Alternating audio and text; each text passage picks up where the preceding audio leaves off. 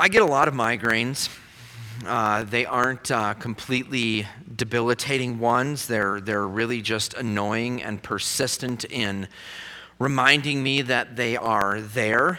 I always know when I'm going to get one because within about a 20-minute period before the migraine actually hits, one of three things will happen. I'll get these little floater things in my eyes, and maybe some of you have had that. They look like little beams of fluorescent lights that sometimes even float around like little worms, or sometimes they'll just stay in place. Or the other way that I know it's coming is that I'll get tunnel vision, and so everything in my peripheral vision will basically be black, and I'll just be able to look forward, and that's it.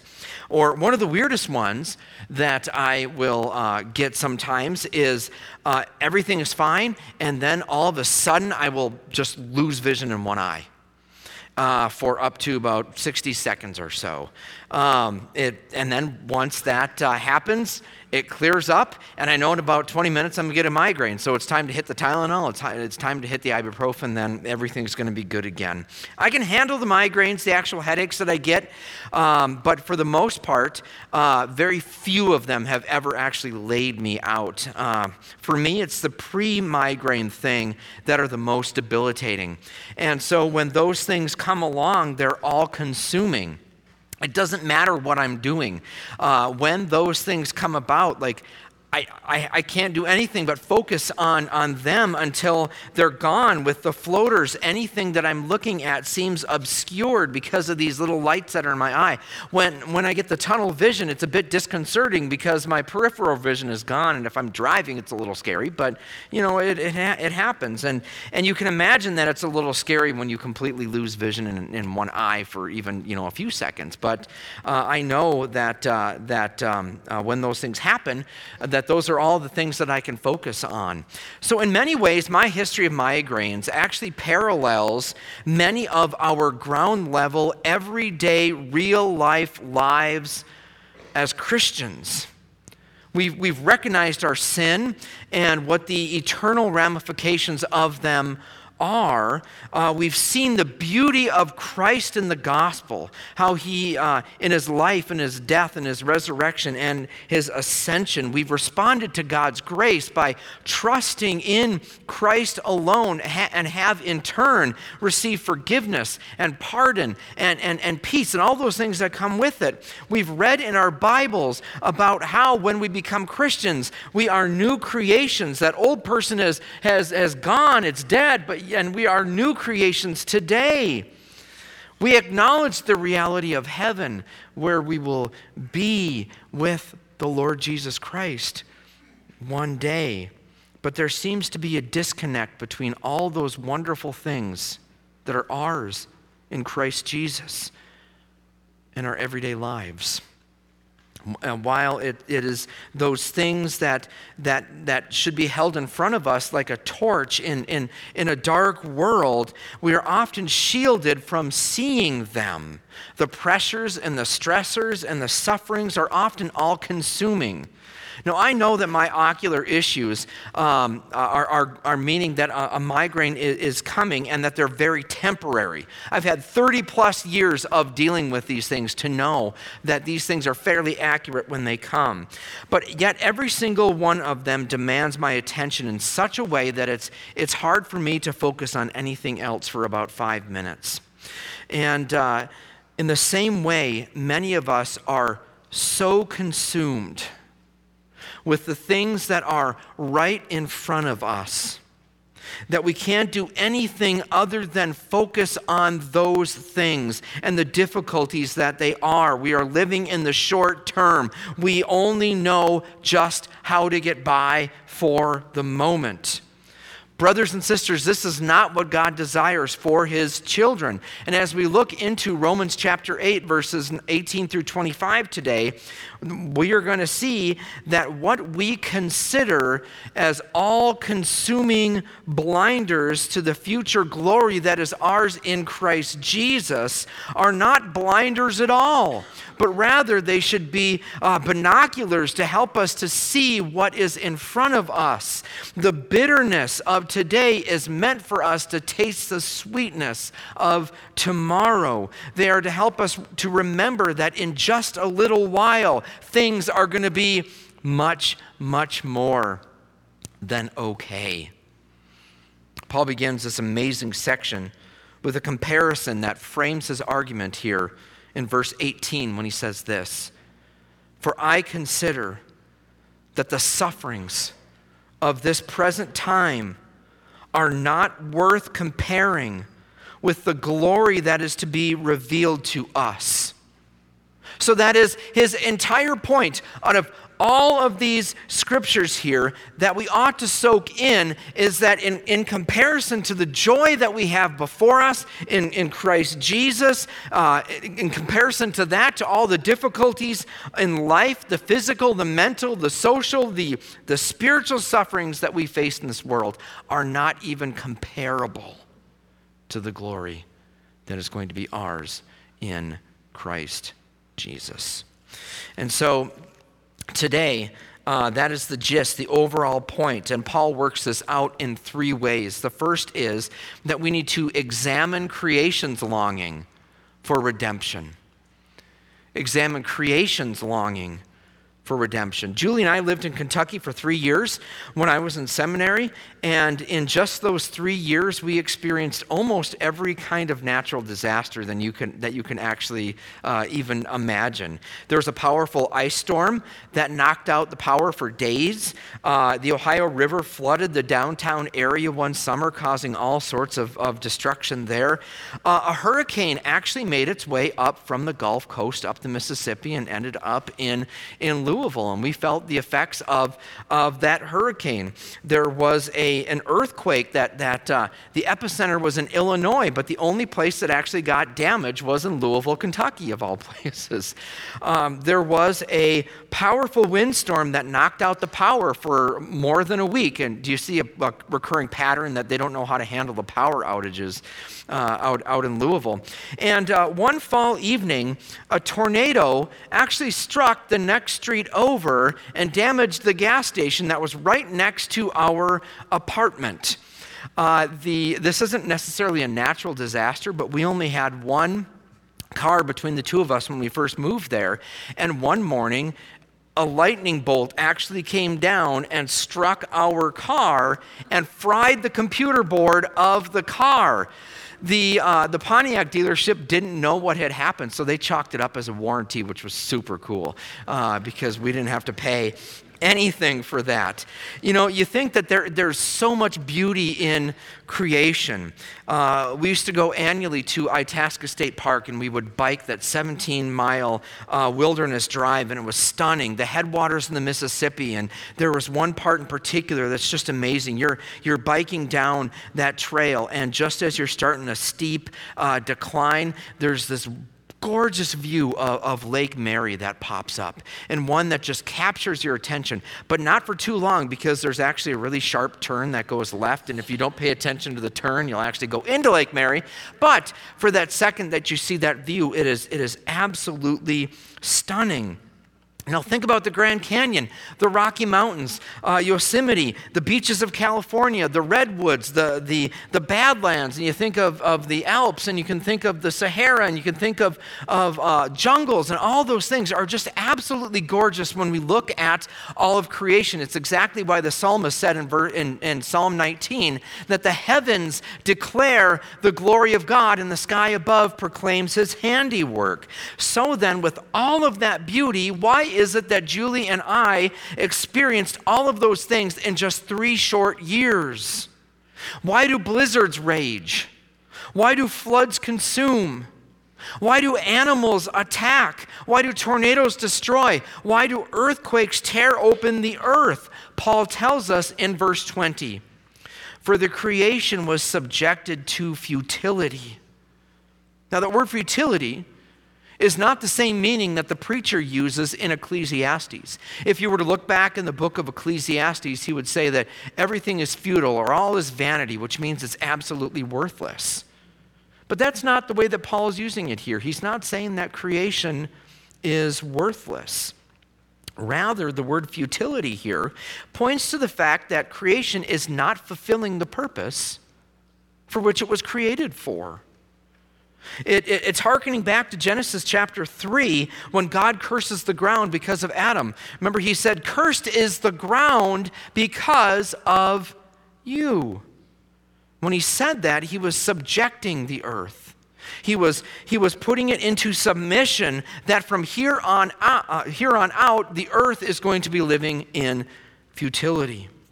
And we know that it was God who subjected it, not just through Genesis chapter 3, but Paul goes on here in Romans 8 when he says, "For the creation was subjected to futility, not willingly, but because of him who subjected it." So who is that him that he's talking about here? The context demands that it's talking about God.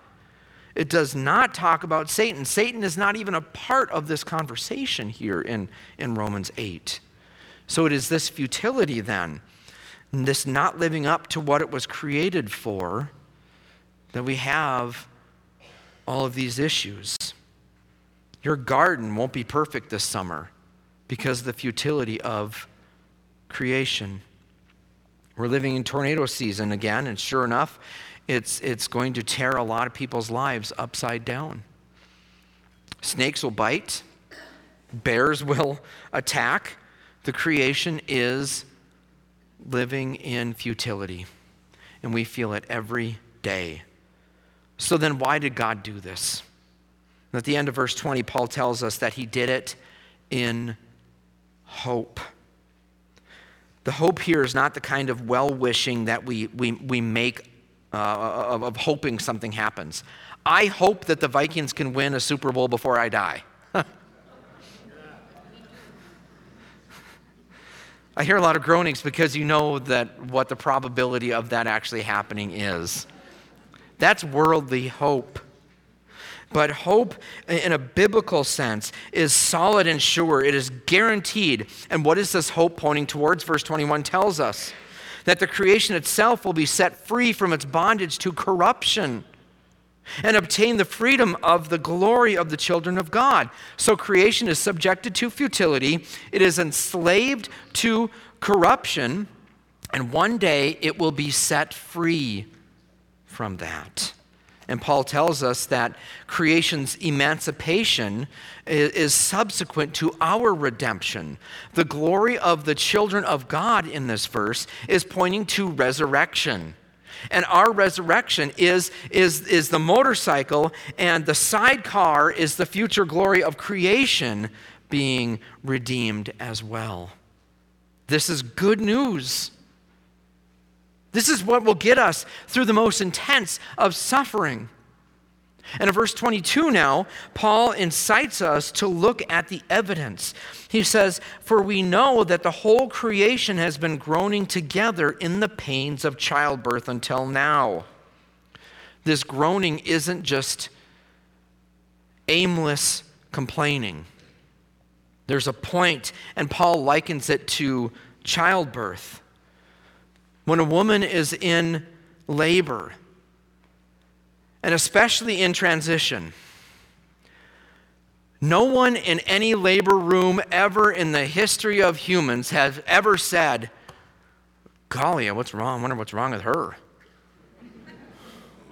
Wonder what's eating her." Of course you know it. It's temporary. And Paul is telling us that creation has been and is groaning because it knows that something better is coming. And what is that? We find that back in verse 19. "For the creation waits with eager longing for the revealing of the sons of God." Creation is waiting for our full redemption. Scripture says that we are the crown jewel of God's creation. And we are adopted into God's family, and we got that through faith in Christ, but not entirely yet. We'll be finally and fully adopted on that day. We'll be made new, and creation cannot wait. on that day that the judge of the universe says fully adopted, is the day that creation takes a big sigh of relief. And if you think that Yellowstone looks spectacular now, wait until the day of redemption. Creation is longing for redemption. Second, you should recognize your longing for redemption. Paul shifts this idea of the creation groaning in verses 19 through 22 to the groanings that we experience as Christians. And Christian groaning is much different than worldly groaning. To see worldly groaning, all you need to do is turn on the news or go to C-SPAN. The current worldly groaning looks at the problems of the world and sees that it doesn't conform to the image of its ideals, and so they will do one of three things. For one, just cower in a sense of nihilism, which means that this is just what it is. We just got to grin and bear it through it. There's nothing really after this, so it just is what it is. Or perhaps they will turn to the government to compel change, or maybe they will turn to activism, which is becoming increasingly prevalent and violent thanks to the overwhelming success of Antifa's propaganda and strategies. So they will groan over some of the things that are happening. The groaning is clearly shown in the desire to do anything and everything possible to change it. Now, that's what worldly groaning looks like. Contrast that now to what Paul is talking about here.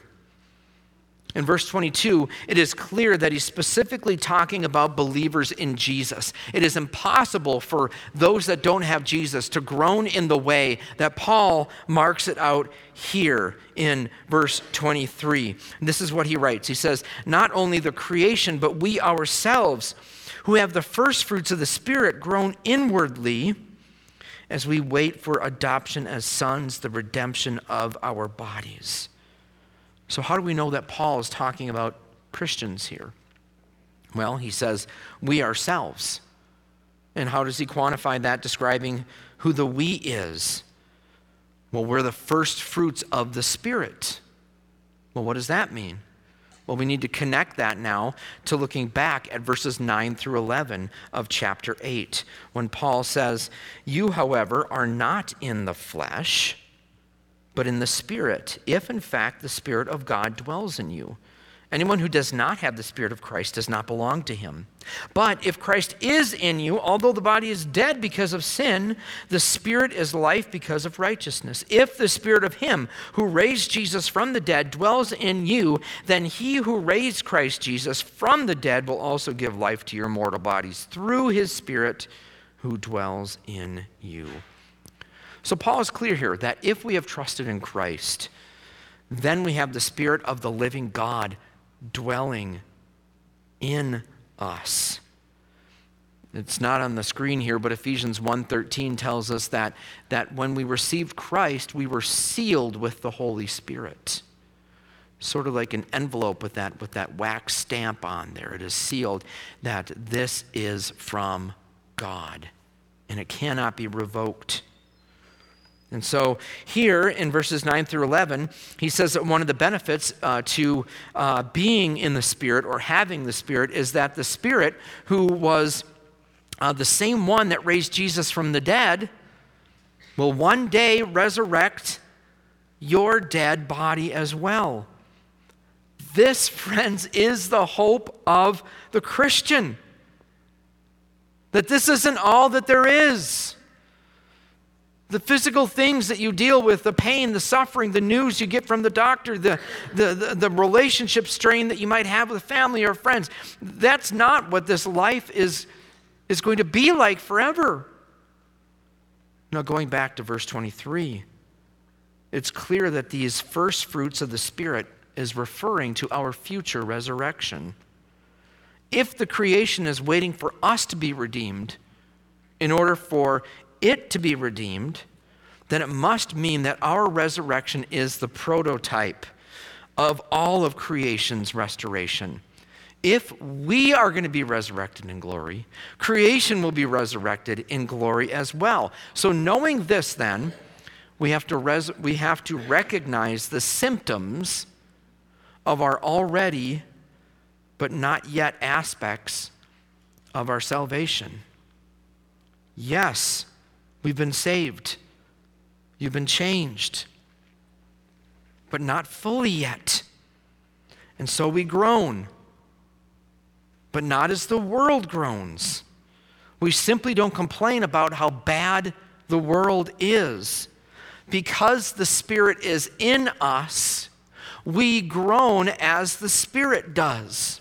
And the Spirit looks over the world and sees the devastation and the consequences of sin and says with the psalmist, "How long, O Lord, will you wait?"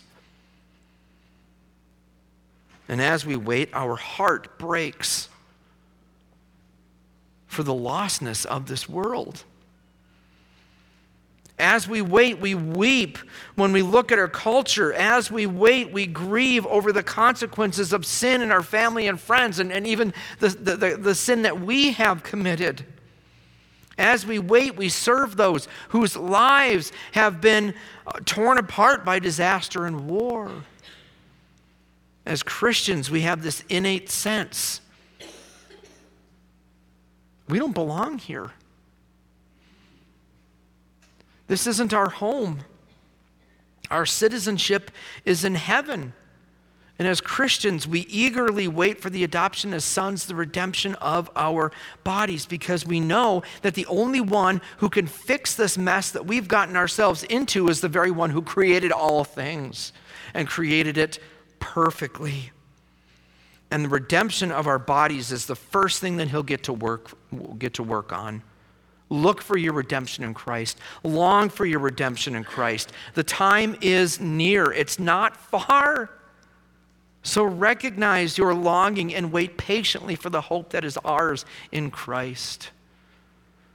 And third and finally, patiently wait for the hope of redemption.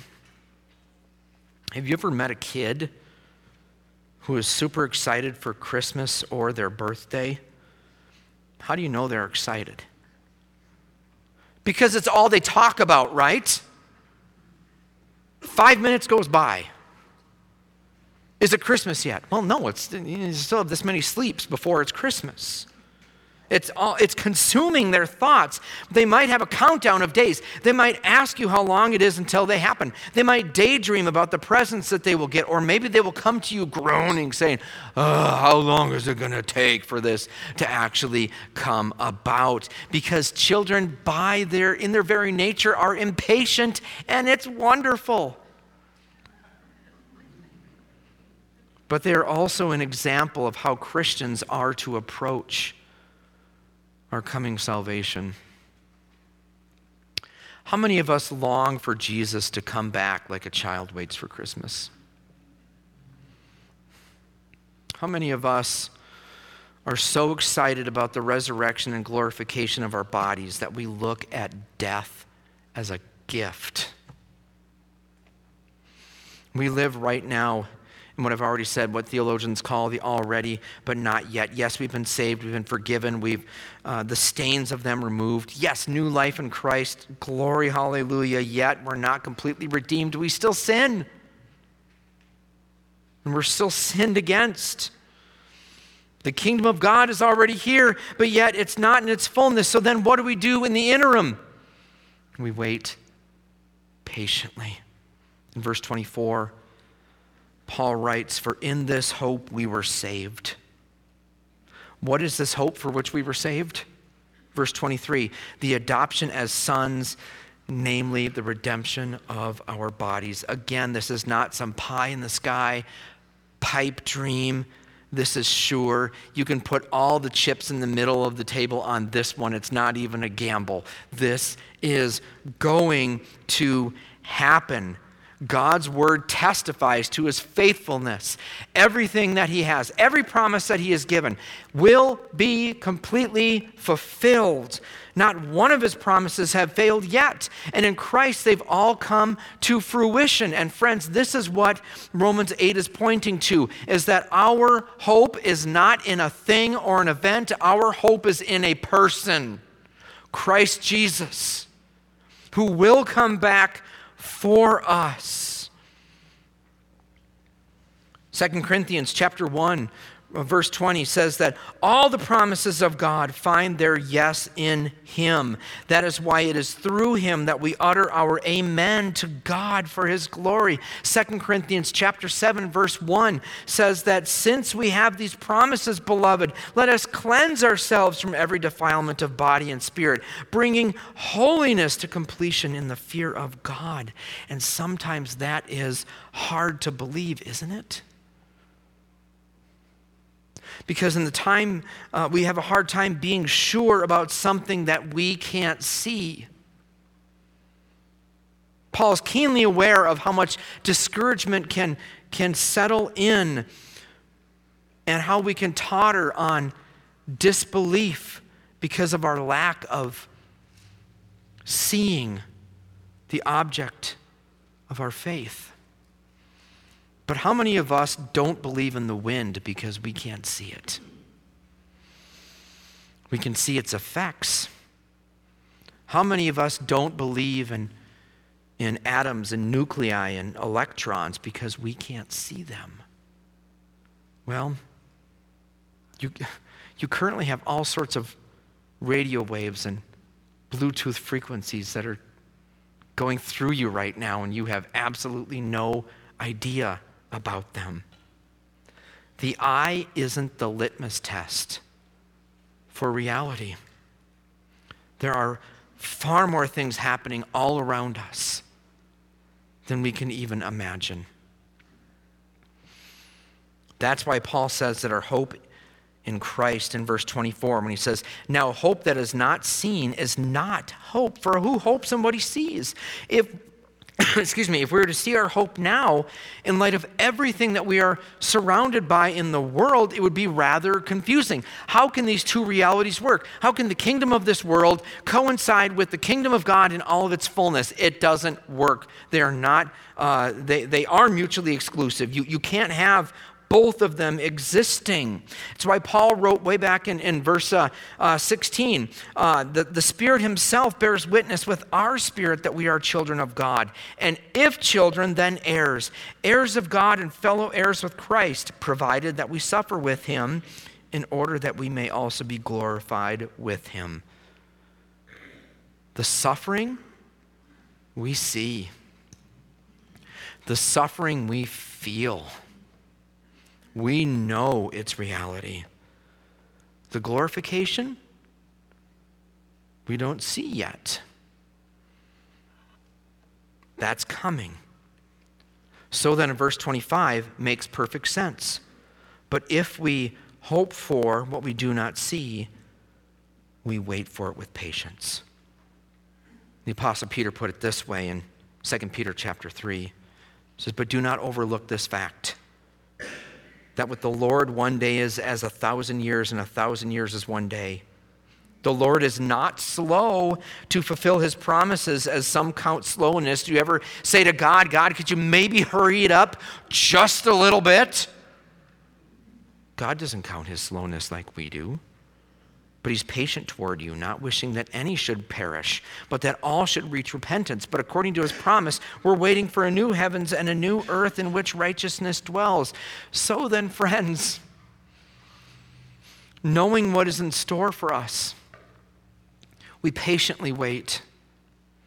We patiently wait the pain of cancer, the rheumatoid arthritis, the knee replacements, the colds, the pneumonia, the hearing loss, and so much more. We patiently endure the shame of rejection and loss. We taste the salty tears of conflict. We patiently mourn the death of family and friends. We patiently endure all of these things because Jesus is worth it.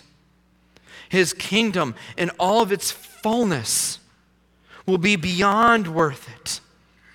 So wait for the hope of your redemption. For me, my pre-migraine symptoms can often be worse than the actual migraines themselves. But just as I have had to learn over and over and over again to look beyond the symptoms to the clearness that is to come, it's not far off. You and I need to recognize the symptoms of a fallen world and look beyond them to what is to come. We live today for the future glory that is ours in Christ. And I'll leave you with this passage from 2 Corinthians chapter 4. Do not lose heart. Though our outer self is wasting away, our inner self is being renewed day by day. For this light, momentary affliction is preparing for us an eternal weight of glory beyond all comparison, as we look not to the things that are seen, but to the things that are unseen. For the things that are seen are transient, but the things that are unseen are eternal.